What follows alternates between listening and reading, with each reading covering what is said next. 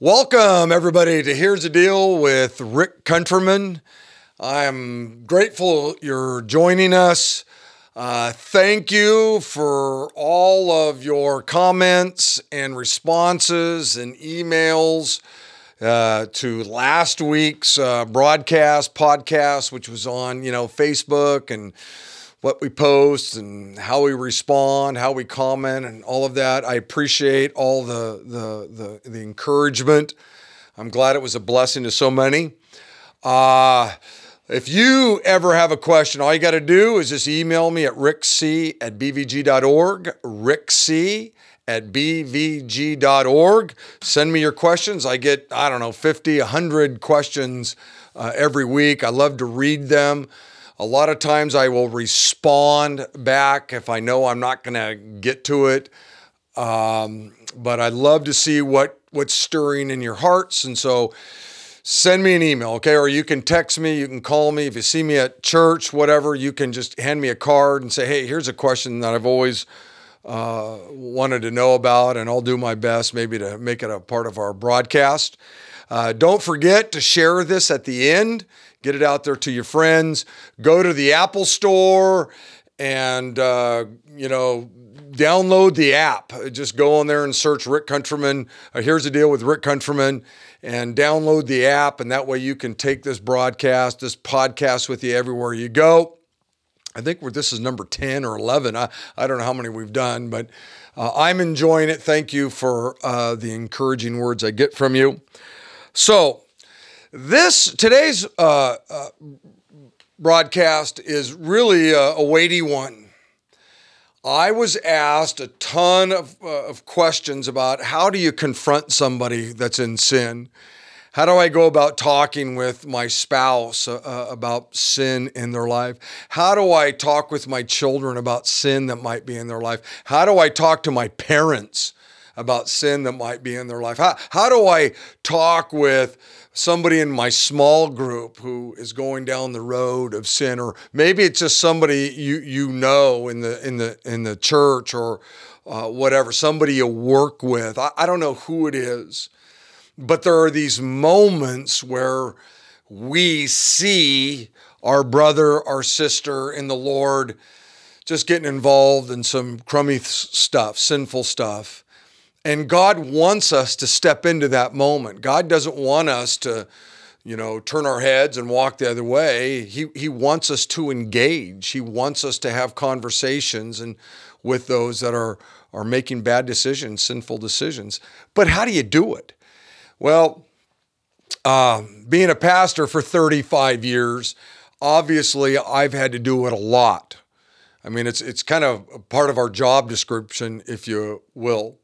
And so I'm just going to give you 4 things, okay? And these are weighty things, but I know, if you'll apply them to your life, I guarantee you they'll make a difference. And so the first one is this: before you talk to somebody else about their sin, you have a conversation with them, you confront them. Always talk with God before you confront somebody else.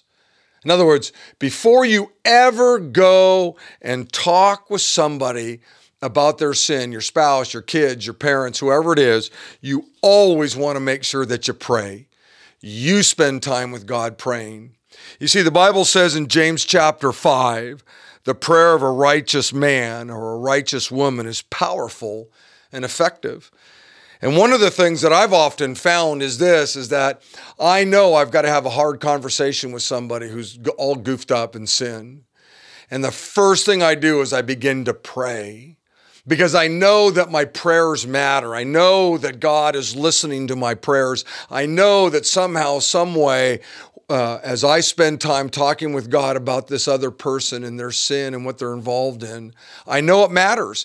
In fact, I can tell you, there have been many times I've never even had to go and talk with the person because the Holy Spirit already began to do a work in their lives, already began to convict them of their sin.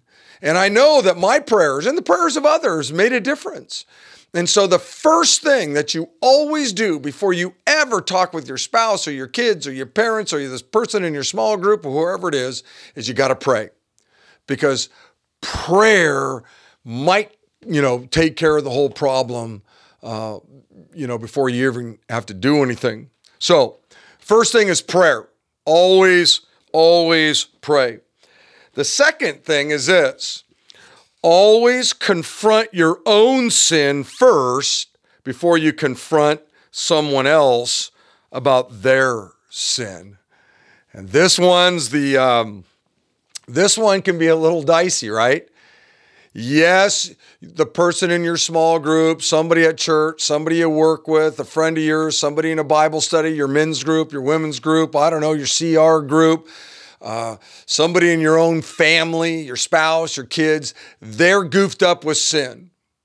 Always pray, but then number 2, before you ever talk with them, you say, God, is there sin in my own life? And there's a great story that Jesus says and talks about in Matthew chapter 7. He says, why do you worry about the speck in your brother's eye when you got a log in your own eye? First, remove the log out of your own eye. That way you can better see the speck in your brother or your sister's life.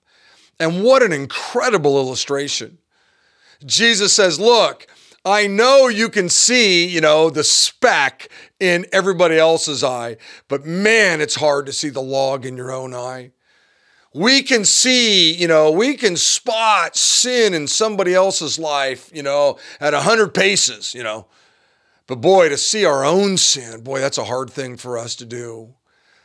And so here we have God telling us, look, I want you to confront the person who has a speck in their eye. You need to confront them on their sin, but you always want to deal with your own sin. And so you pray, and then you deal with your own sin, your own junk. Now, you haven't even gone to the person yet. You haven't even talked to the person yet. Everything has been about talking with God and now just dealing with your own personal life. Number 3, you want to always confront sin in a way that brings honor and glory to God. And this is a part of your prayers. God, if I have to go and actually meet with this person, if I have to meet with my spouse, if I have to meet with my son, if I have to meet with my father, if I got to meet with that person in my small group, God, I want to do it in a way that brings honor and glory to you.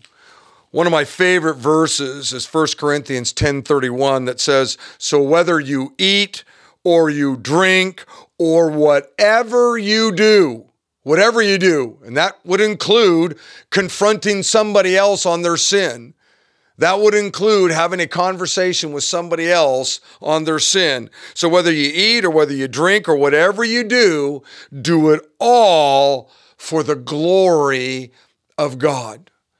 And that's an attitude. Yes, you have to talk with God. You pray before you ever talk with that other person.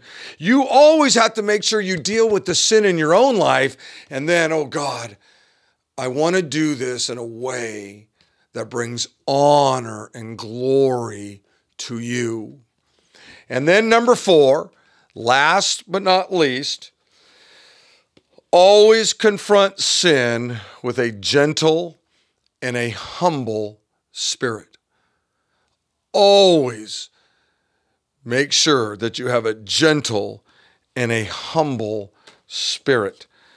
In Galatians chapter 6, it says this, dear brothers and sisters, if another believer is overcome by some sin, you who are godly should gently and humbly help that person back onto the right path.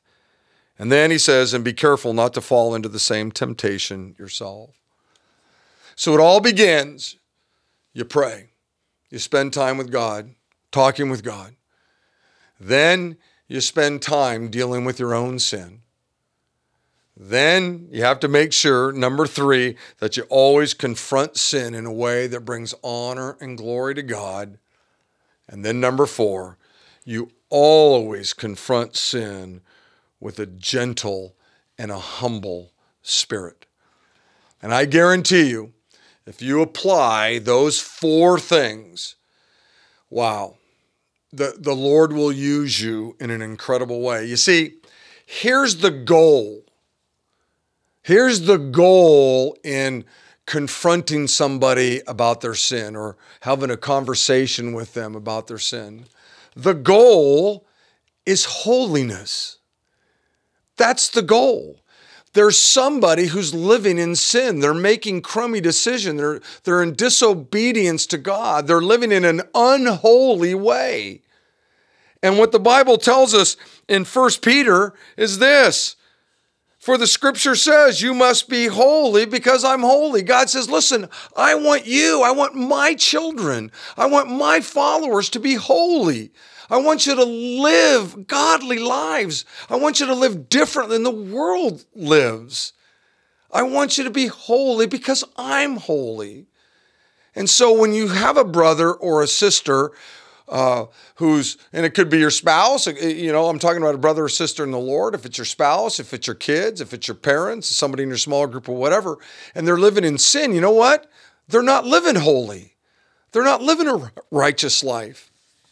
And so the reason why we're going to have a conversation with them, the reason why we're going to pray, the reason why we're going to investigate our own lives, the reason why we're going to do all these things is holiness. We want that person to be holy. We want them to get out of that crummy lifestyle that they're living.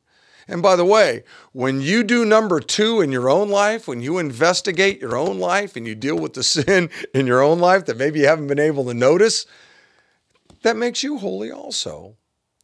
So I'm so thankful that many of you, I would say 10 or 15 of you, asked the question, how do you confront somebody on their sin?